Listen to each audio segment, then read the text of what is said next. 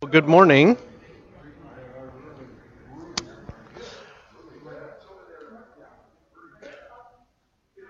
Hopefully, you had a chance to get a handout. We'll be walking through the handout this morning. We'll get started in just a minute, but I'll give you a chance to find those.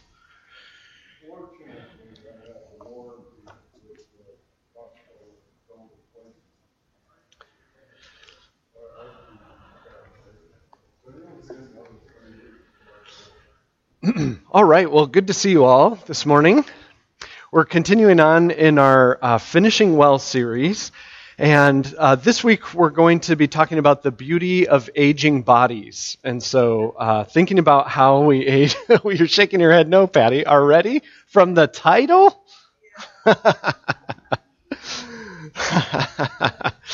Good, well, maybe it's a relevant topic then, I guess, right? Okay.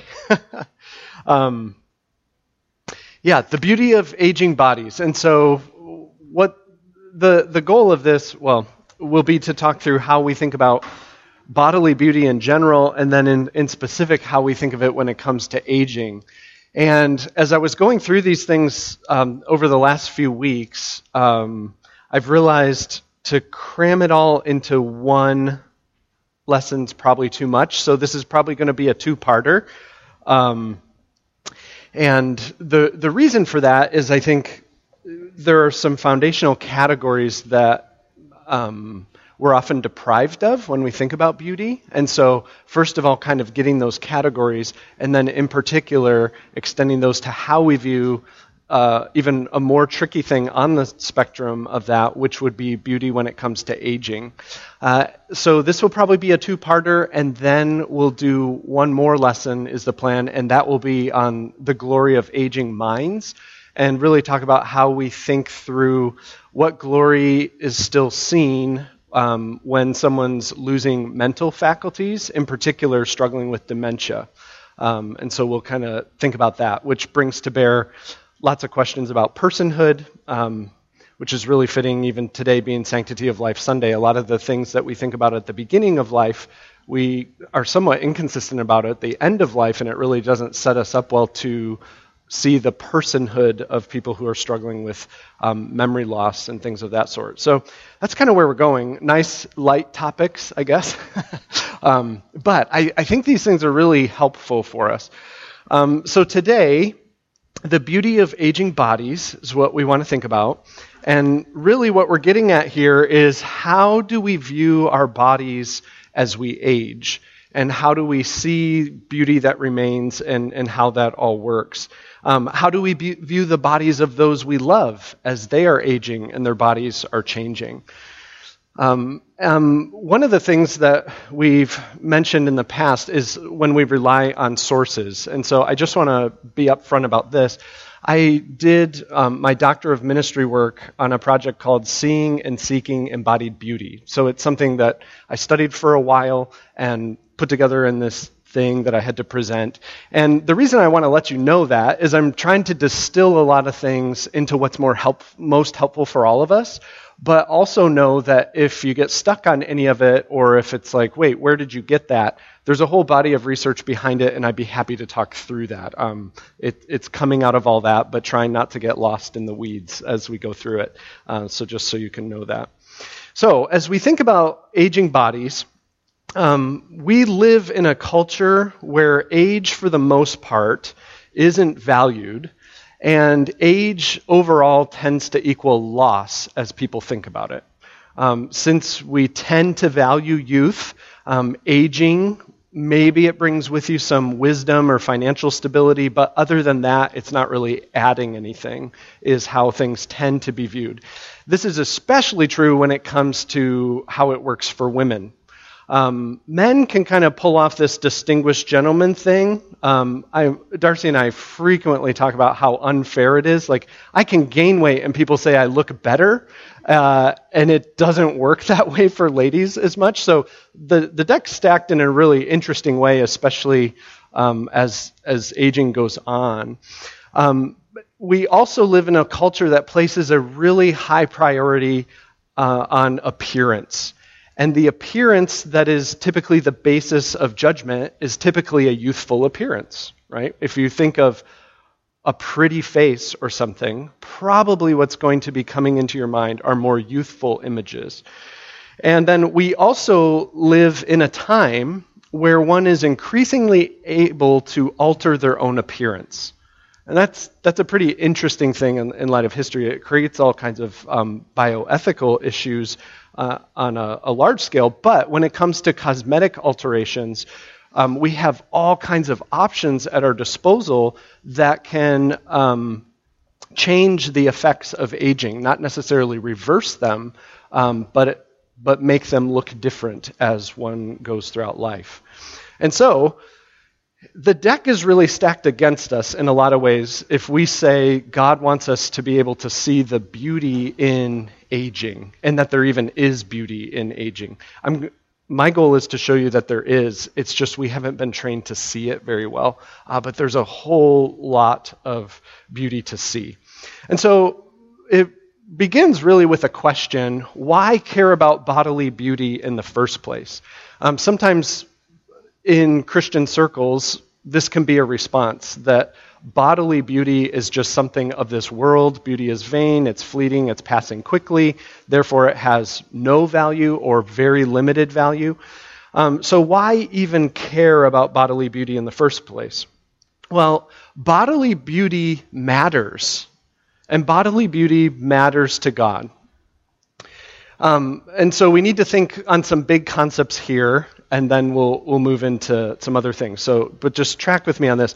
We were created to glorify God and to enjoy Him forever, right? Westminster Shorter Catechism starts right off that way. So, created to glorify God. And God is glorious, right? And His glory is seen everywhere. The heavens declare the glory of God. Glory permeates creation.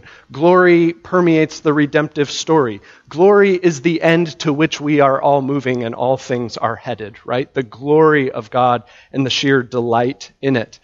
And so God's glory is everywhere, and we as image bearers, we see that glory as it's put on display in the created order in particular.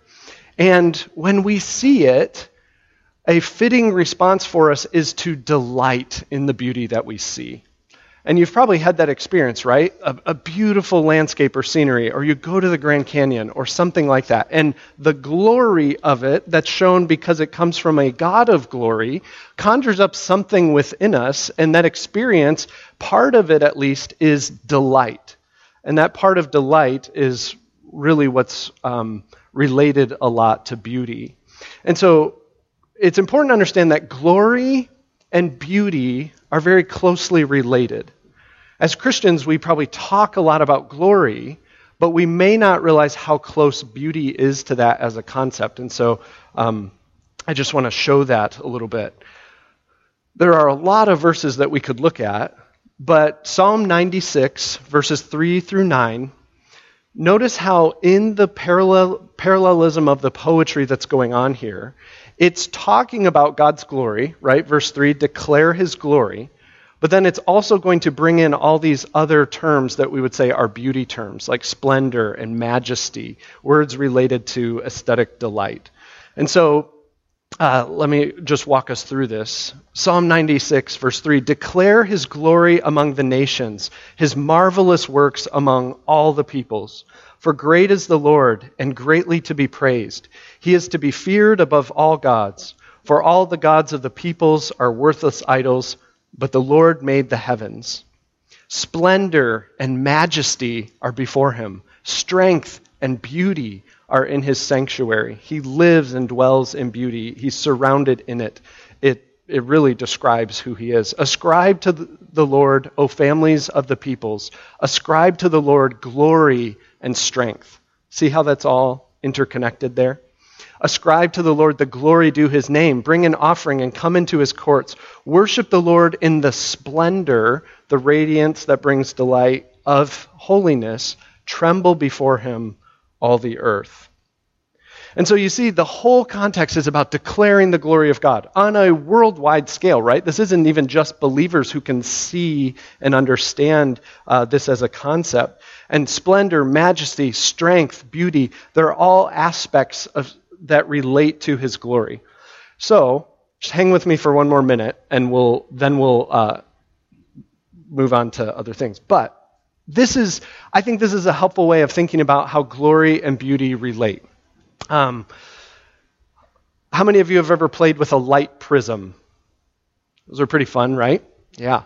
I went on Amazon to see how you buy them, and when I had them, they were just this little parallelogram type thing. Now there's all kind of, you can get ones that dangle and shine rainbows all over your room. It's pretty cool. But anyhow, Newton discovered that as light comes and goes into a prism, the prism shows that white light is composed of all these different wavelengths of light, right? And they come together and we perceive them as white light. It's a helpful analogy for thinking about how we view God and his glory. So we have God, and from God's glory, he sends out his glory. In creation, it's on display through what he created, through what he does. It's all over. It just comes from God, emanates from him. When we say, what is the glory of God? There are a whole bunch of aspects to his glory. And you can see holiness and majesty and awe. These are different wavelengths of what hits us when we experience the glory of God. Awe, where you just fall down on your face because you've encountered his glory, right? The majesty that's just above our fathoming of the royalty and the wonder of who he is. But also the beauty of who God is. And we could summarize it as this: beauty is a quality of the glory of God that brings delight. That when we encounter the glory of God, there's something about it that within us says, that is delightful. I love it. I want it. It's fitting. It's beautiful. It's wonderful. And we can be at a loss of words of how to even describe it. And so what this means this again is just answering the question, why do we even care about beauty, right? Because our tradition can tend to jettison beauty for the sake of things like knowledge and proposition and things like that. And the aesthetic gets downplayed. That's losing an aspect of the glory of God when we do that. And so here's a way we could summarize some of what we've been thinking about. We were made to see and reflect God's glory. And we could prove this from all kinds of passages, right? But that's what we were made for. We see it, and then the amazing thing about us as image bearers is, in a way that's distinct even from the rest of creation, we reflect his image-bearing glory. We put it on display somehow as those created in his image, which is just this amazing privilege that we have. So we were made to see and reflect God's glory, which then, if you understand beauty as an aspect, a quality of the glory of God that brings delight, we were made to see and reflect beauty in our bodies, since our bodies were created by God to display glory. Does that make sense? So, part of our purpose in existence is that we would perceive beauty where it is, and that it would work its correct response in us, which is delight. And part of our purpose as image bearers, and especially as those who are being redeemed, which we'll see even more as we go on, is that we are able to display glory and therefore beauty in amazing ways through our bodies. And so as believers, we can see it and we can seek to put it on display as God's at work in us. So this is all rooted really in what it means to be an image bearer of God. The problem that I think we really run into is we often have not been trained well to see where beauty is. And in particular, when it comes to embodied beauty. And so now we can move into thinking about types of beauty. How's everyone doing, though? Darcy. Oh, yeah, the glare lights are on. Let me make it a more aesthetically pleasing experience for you. Did it bring delight? Now that, anyhow, we'll... I'd open it up for questions, but we lost the microphone. Did anyone take it home? Anyone find like a microphone in your purse somewhere or like in your suitcase? Okay, well, if you happen to find a microphone in a pouch, let us know. If not, I'll just keep talking. So now, so we're made to see this, right? And put it on display. Where is it? How is it being shown forth in creation is really kind of the next question. So types of beauty. I want to begin by talking about, I think, how we tend to think of it. And I've just labeled it as selfie beauty. It's just a handle. It could be snapshot beauty. It could be whatever. But what I want to use it as is the way we tend to think about beauty that in and of itself isn't always wrong, but it's incomplete. And so it's kind of the foil of what the rest of it builds off of. But okay, so selfies. Selfies aren't wrong, right? There are accurate things about selfies when we take a picture of ourselves like that. They are a true representation, depending on how you use the filters and all those kinds of things. But selfies are far from the whole story. And I think that's a helpful handle. They, by nature, flatten, they limit, they only capture part of the glory, part of the beauty of what's actually taking place. And so when we come to our bodies, we say, where do I find beauty in my body? Usually what we're thinking through is this more limited aspect of beauty, this kind of selfie beauty. We ask the question, what would make a beautiful snapshot, which is by nature going to really restrict where beauty can be found. And so there are a few tendencies of how we think about bodily beauty perception. We tend to think about physical beauty very narrowly. We tend to focus on just certain parts of a person. Oh, look at their eyes, their nose, the symmetry that's happening there. We tend to focus on just a certain type of person or look that is held out as what's beautiful. And we tend to see beauty as conformity to a very small standard when we think of the diversity of people, right? And so one limitation of this snapshot beauty is just that it's time-bound. As time goes on, our perceptions of what is beautiful, they go in and out of fashion, right? This is just a clip of dress styles for ladies since 1891 to 1914, and it just keeps going. It's an amazing catalog you can find that just shows how these things have changed from tons of material to less material to which parts are emphasized and not emphasized by the clothing. And so snapshot beauty, it's helpful to realize it's very time-bound in what it tends to look for. It's also culturally bound. You go to different cultures and different aspects of a person are what is deemed as beautiful. I could have tons more image there, but things like elongated necks and earlobes, very white skin versus darker skin, like what skin tones people are looking for. And as we think about this, it usually represents what we're looking for in snapshot beauty is typically representing the most unattainable things. We're looking for the most unique things usually overall. Variety is usually what's not appreciated in selfie beauty.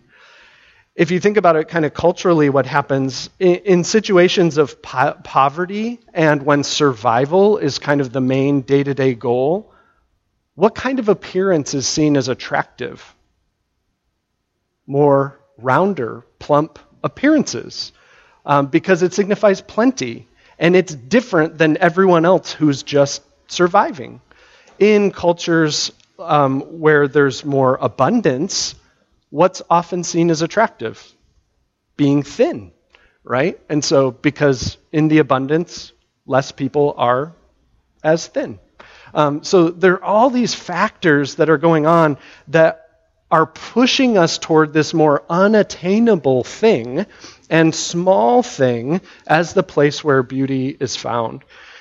Other things that selfie beauty does is it limits it removes physical beauty from the realm of interaction most of the time.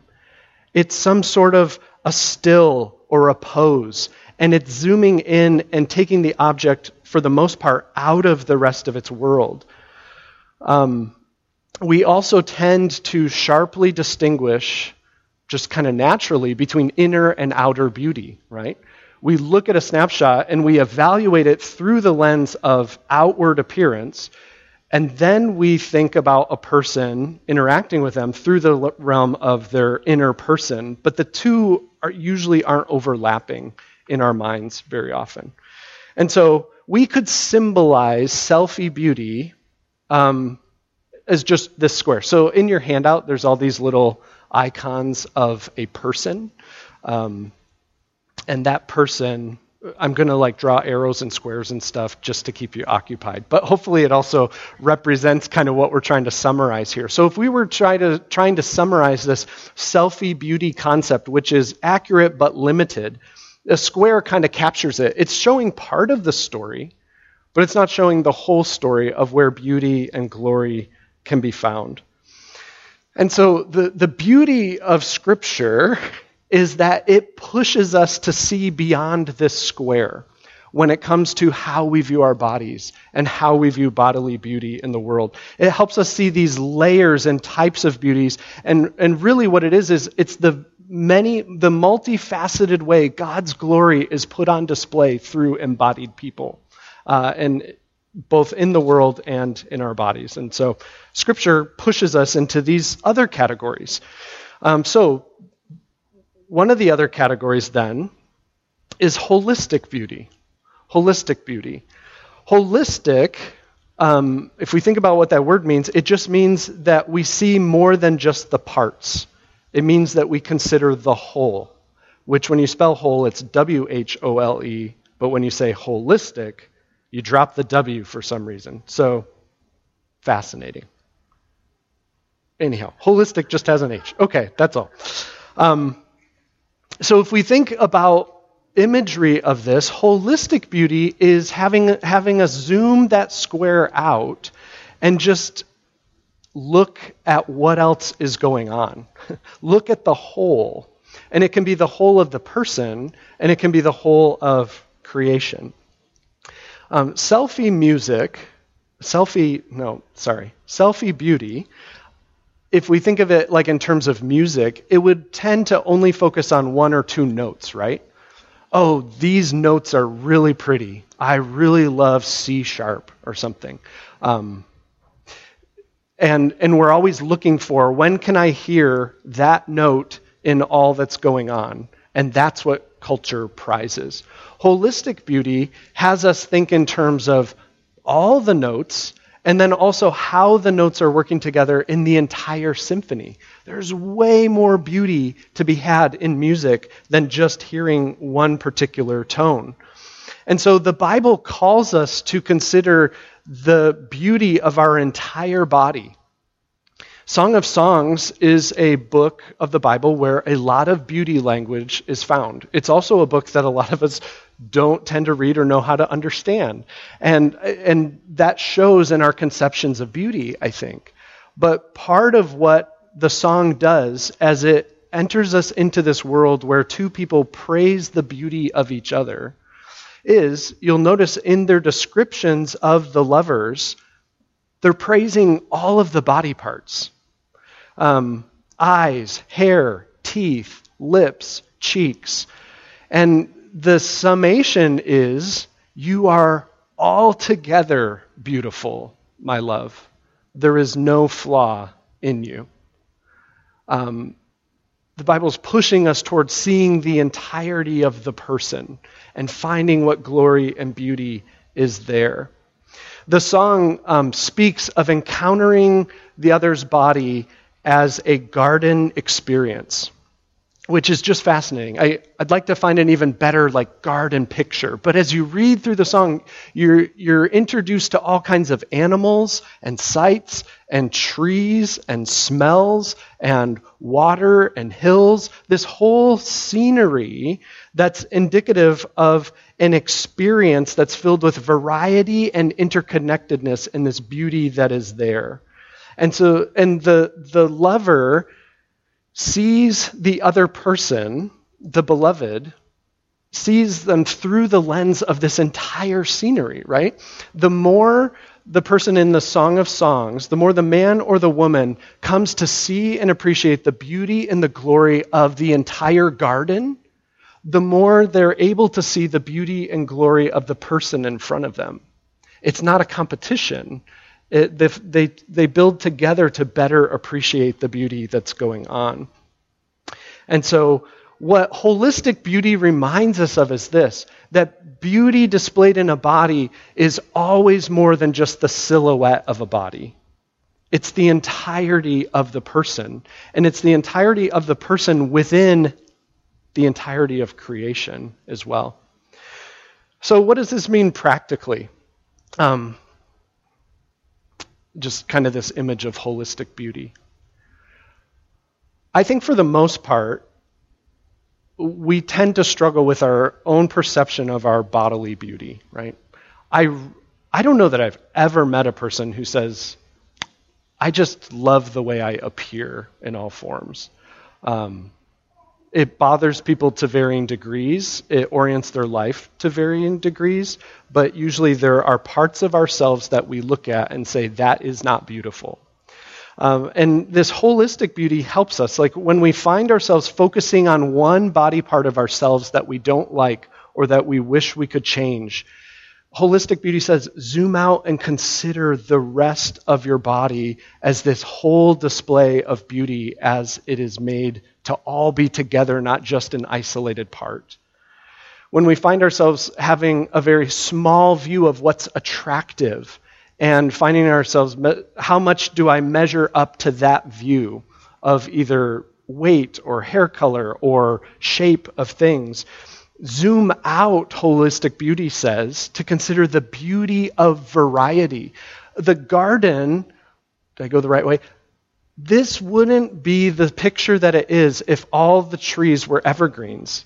Now, even that's pretty cool, but if all we had were evergreens and no soil, no sky, no whatever, but yet that's what snapshot beauty is tending to have us think about ourselves. But instead, consider the beauty of variety of how you and your body expresses and shows things about God's glory that maybe other bodies don't show in the same way.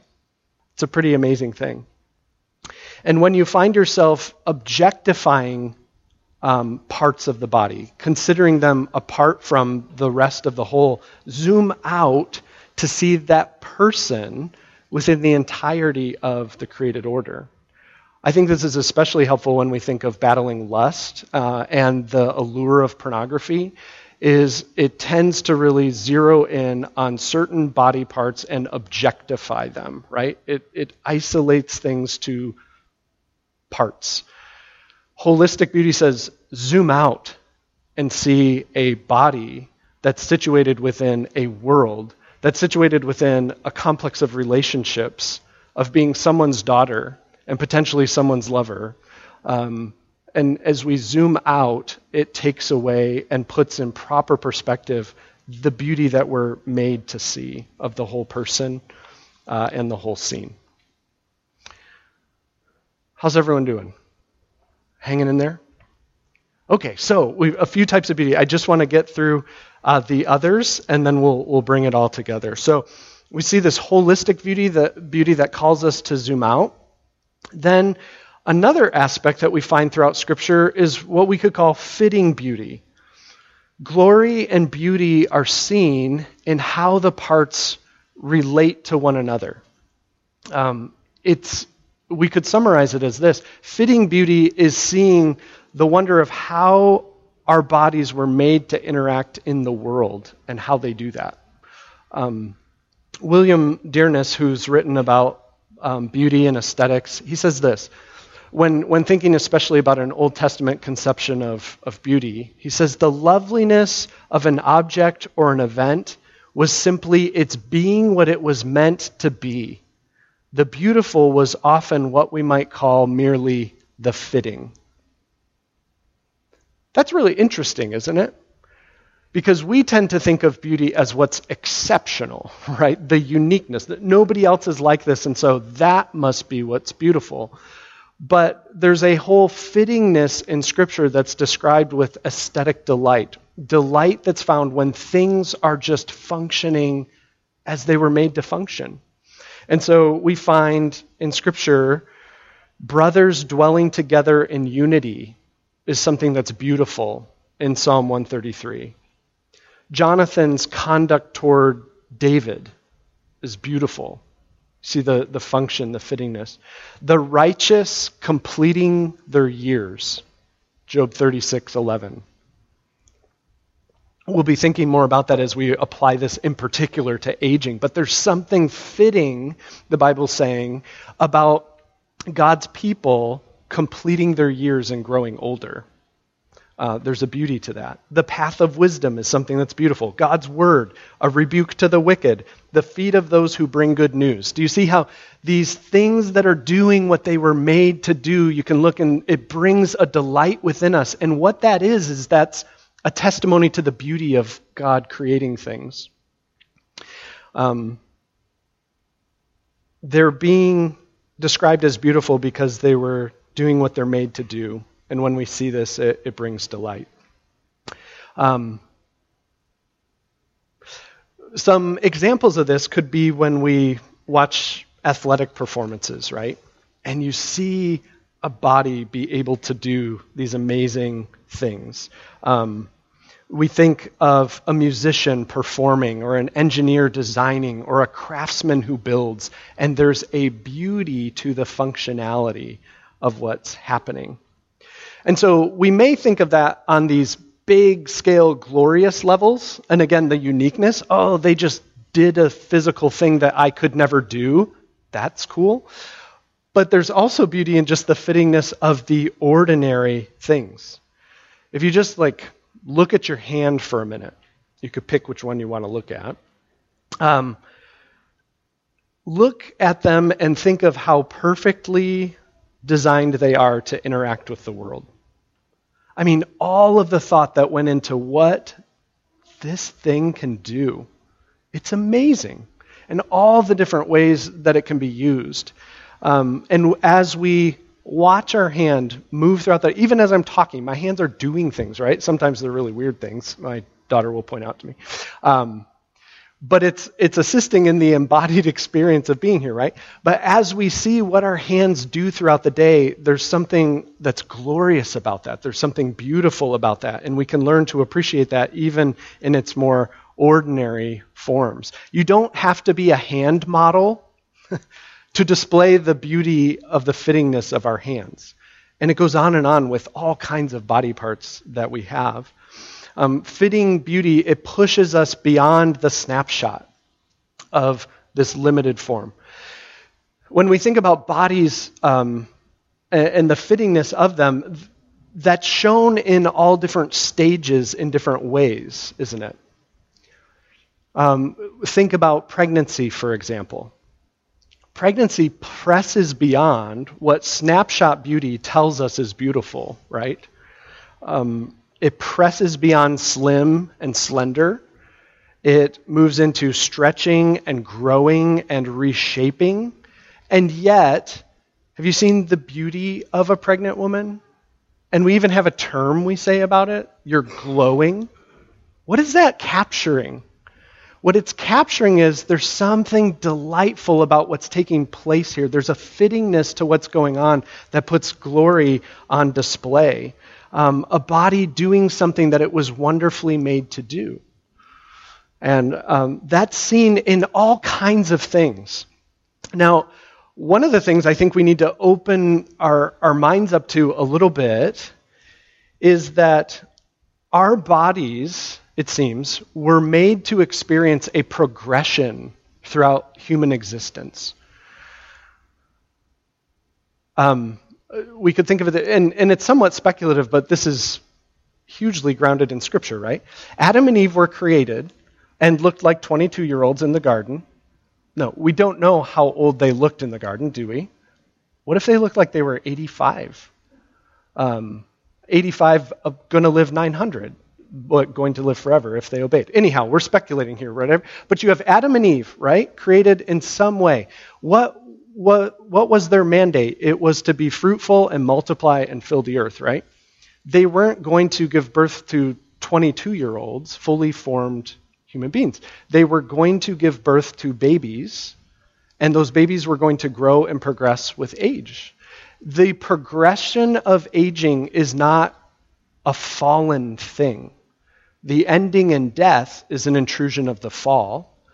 How that line breaks into it, I mean, it's seen at every phase. We'll talk about that more next week. But the progression of various stages of life is something that human bodies were designed for. And so what does that mean? It means that we can see fittingness in the various stages of life. Selfie beauty causes us to look at ourselves and compare it to an 18-year-old, a 22-year-old, whatever that is, instead of saying, what is fitting about this particular phase of life? Darcy and I were just talking about how our kids are getting older, and I describe it as this: none of them are squishy anymore. And what I mean by that is this: there's an appropriateness and a fittingness to those younger ages where there's just something squishy and snuggly about them, right? But as we get older, the squishiness changes. It comes back later, but it goes away for a little while, right? And that's fitting, right? You don't look at a child and think, oh, they shouldn't be so squishy. That's weird. You think that's fitting as a child. And then you look at a young man and he's less squishy and more muscular, and there's something fitting and beautiful about that. At every phase, there's something that just says, that's right and good, even though the fall is mixed in with it. And again, we'll piece that out next week. When I was doing some discussions about my project in general, I was talking with people in various age groups and phases, and I had a lady who was in the grandmother stage of life, and she was telling a story where her grandchild crawled up on her lap and said, "Grandma, you're just so squishy, and I love it," right? And what she was saying is, it would be weird for me if I were in my 22-year-old body having my granddaughter crawl up in my lap. There's something fitting and appropriate about the fact that my body has gone through these things, and that as we get older, it stores fat in various ways and in different places and at different degrees, like it's all part of the progression. And instead of seeing it as complete loss compared to a snapshot of what was, we can see there's fitting beauty that's there, because those wrinkles are there because that face has smiled a lot in its life. And there's something fitting about seeing that. We could think, on the other side of the holidays, many of us have some extra pounds reminding us of what took place or whatever. Our society tells us to see that as loss, see that as bad. There's a fittingness to, we had a time of celebration and food and drink with friends, and our bodies show that in ways. And there's something that's good about that, right? And we could go on and on about that. But there's also something fitting about gray hair and no hair that shows that one has gone through a progression of life, and there's a lot of glory that's been on display and is presently on display. So part of what this means then as we think about fitting beauty is God is inviting us to become admirers of how our bodies show the fittingness of God's design as they progress through life, having an eye toward that, not just seeing it as total loss. All right, we'll talk about one last category then.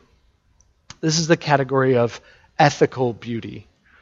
Ethical beauty. When we mention that, probably what comes to your mind is this: this is where we talk about inner beauty. And as Christians, we get really excited about inner beauty because that's something we can hang on to regardless of what's going on outside our bodies. There is truth to that. But inner beauty is not disembodied. I'll just talk through it. If beauty can be seen in an object being what it was meant to be, which is fitting, it's being what it's meant to be, then how the body is used is also important. And the way the Bible frames this up is that body being used to lead someone toward God or away from God? Which is an interesting way to think about it. How is this body interacting with others and interacting with God is what we see with the ethical layer of beauty. William Dearness, again, describes it like this. In the Old Testament, the contrast that we have seen is not between beauty and ugliness, but between beauty in its setting, serving God's purpose, and beauty that is prostituted by leading away from the just order that God intended. You see that? So, is it leading toward God or away from God? Is this question that, as we see it serving the ends for which it was made, which is leading toward God, there's a beauty to that. There's a delight that's seen in that. One thing that I think is just interesting as kind of a side is that people are never spoken of as ugly in the Bible. You cannot find a verse that says that someone was ugly. The only thing that we find were in Joseph's dream or Pharaoh's dream about the ugly cows, these thin cows that, and so there's a whole reason. They weren't functioning like they were supposed to function, right? They were a sign of famine. And then there's a description about Leah's eyes being weak or soft, which is different than ugly, and it's different. Image bearers in Scripture are never ugly because we're created in God's image. And we display that glory in various ways. And the more that we are oriented toward God and His ways, there's a glory and a beauty that's there. There's another layer of beauty when we function in a way that's in accord with how we were created to be. And when we don't understand this, what we're tempted to do is throw things out, like beauty and appearance and adornment. We say, oh, those things are bad because they can lead to bad things, rather than saying, no, those things can be beautiful. It's how are they being used? And so, like an amazing study of this, and I think this will help us get the picture, is in Isaiah 3. In Isaiah 3, the women of Israel are denounced for the way that they are living. They're denounced for outstretched necks and seductive glances and wearing jewelry. And we can read a passage like that and say, see, external adornment is what is in and of itself the problem. You know what the complete counter to all of that is? In the book of Song of Songs, everything that's denounced in Isaiah 3 is praised. Her neck, her jewelry, the way she walks, the glances that she gives. It's the same terminology. Is it away from God or toward God? Isn't that amazing?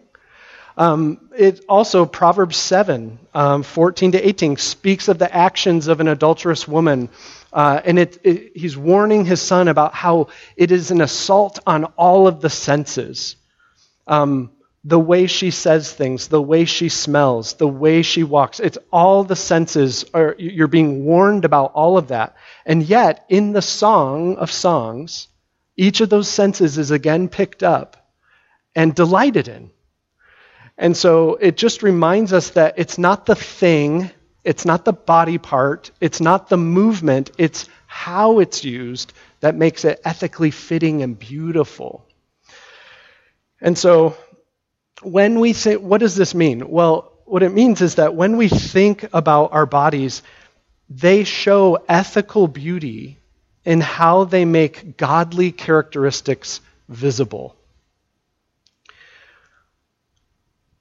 If you think about godliness, we often think of it as kind of an internal thing, but it's always expressed through a body. We've been talking about this, why our bodies matter and how embodiment is so important. But think of Ephesians 4. talks about a renewed mind, which our minds are a part of our bodies, working honestly with our hands, giving to those in need, speaking truth in an edifying, grace-imparting way. Those are all godly things that come out in ethical ways. And so as we see our body doing those things, it's beautiful. It's doing what it was made to do.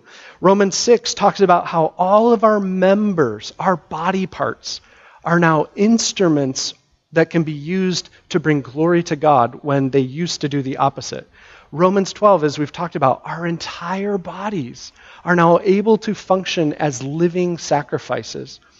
And so when you see godliness on display, this is how we see and appreciate ethical beauty.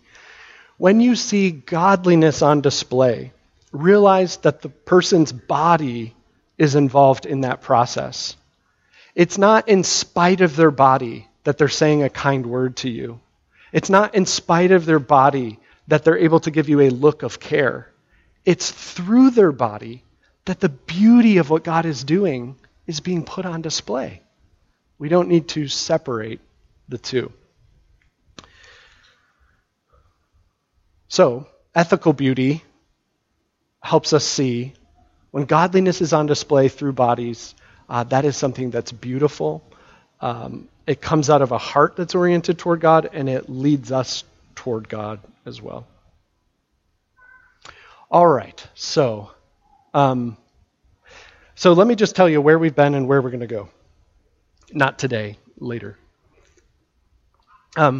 This is what I wanted to do is just help us see how robust the biblical categories of seeing embodied beauty really are. Because unless we have those categories and unless we're viewing it in that type of breadth, then when we come to the aging process, we find ourselves ill-equipped to see where beauty is still on display and where beauty is actually growing and gaining where it should only be loss. And that's what we'll talk about next week. We'll talk about beauty between the ages, how in our current situation in life, there are these different layers, and we could view them as like wavelengths of light. Again, I think light is just helpful imagery for all this, but there's an aspect of loss and fallenness that is a part of us. There's also an aspect of the good that remains and the glory that it was made to show. And then there's also a layer of the way God is working gain in all the things that should only be a loss. And all of that comes together and can be seen as the light changes through the various stages of aging and embodied existence. So we'll see that. And then in our last week together, when we talk about the glory of aging minds, it's really coming to understand these categories of personhood and what our society tends to view as a loss of personhood, meaning intellectual capacity and memory in particular, does not make us any less image bearers. And so how do we come to see the glory and beauty of a person created in the image of God whose memory is almost non-existent? So we'll talk about that. But as we conclude, I just want to pull it together with some good news, I think. We were made. This is the amazing thing about it. I don't know what you think of your body. I don't know what you think of how old you are or how young you are or all of the different aspects of it that I know are mixed with all kinds of suffering and loss and difficulty and struggle and groaning, Romans tells us. But the amazing thing is we were made for glory. Psalm 8, you have made him, mankind, a little lower than the heavenly beings and crowned him with glory and honor. We, as those made in the image of God, have been crowned with glory. And yes, that glory has been profoundly affected by the fall, but it remains, and the beauty is, it is coming. Philippians 3:21, God will transform our lowly body to be like his glorious body. The fullness of what our bodies were made to do, of who we were made to be. And who we were made to be is glorious and it's beautiful. And it's beautiful in all of these categories. Think of what awaits us. Perfect, holistic beauty. The glory of everything made right. You talk about zooming out and seeing a landscape. You know, you can look at a beautiful scene on a postcard, and if you zoomed in far enough, you'd see those mosquitoes biting people and the trash that's on the shore. Like, you'd see all these imperfections of this age, right? And you'd see this beautiful scenery in this context of a war-torn country where people are at odds with each other. When you see a snapshot of the glory that awaits us, there is no imperfection in it. Everything is right and how it was made to be. And so we experience complete holistic beauty. We will experience complete fitting beauty. Everything working together as it was made to relate to one another. We don't even know what this could be like. We think of like, how would lions and snakes get along with little kids? And Isaiah says, hey, it's going to happen. There's a fittingness that's hard for us to even imagine, and it will be on display in our everyday experience. And the fittingness of our bodies, doing what they were made to do, without any limitation, without any groaning, without any of those aches and pains that we just live with every day. And it will all be in a context of perfect ethical beauty, where we won't want anything other than what is absolutely right and good and fitting. It's just an amazing thing. That's what awaits us. Because really what we are awaiting is what the psalmist talks about. Psalm 27:4, this is his longing. One thing have I asked of the Lord that I will seek after, that I may dwell in the house of the Lord all the days of my life, to gaze upon the beauty of the Lord and to inquire in his temple. That longing is fulfilled for us in the new heavens and the new earth. That's what awaits us. And the amazing thing is we can see echoes of what awaits us still, even in these bodies that are fallen, even in the ones that are progressing, even though we're not always leading one another perfectly toward God in his goodness. It's pointing us ahead to what awaits. C.S. Lewis says in Till We Have Faces, puts it on the lips of one of the characters, the sweetest thing in all my life has been the longing to find the place where all the beauty came from. Do you see how learning to see embodiment that brings delight helps us long for and look for the glory of God and to see his beauty that then is shot through this entire world, and he gives us opportunity to put on display. It's a pretty amazing thing. And so we'll talk about how we still see that in the overlap of the ages next week. And I think those categories will be really helpful. Well, thanks.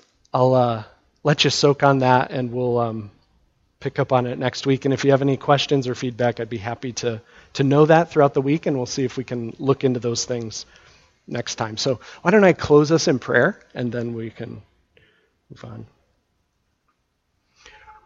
Our Father in heaven, we are amazed at who you are, the glory that you display, the perfections of your being, and that you have put on all this on display in our world and even on us as those who were made in your image. Help us to better see these things, to appreciate them, to give thanks, to lament where they've been lost, and to long for what is to come. We thank you for your perfect love for us in this entire process. And we pray that you would help us to be captivated by your beauty and to be able to affirm and praise it in others as we seek it ourselves. We ask this in Jesus' name. Amen.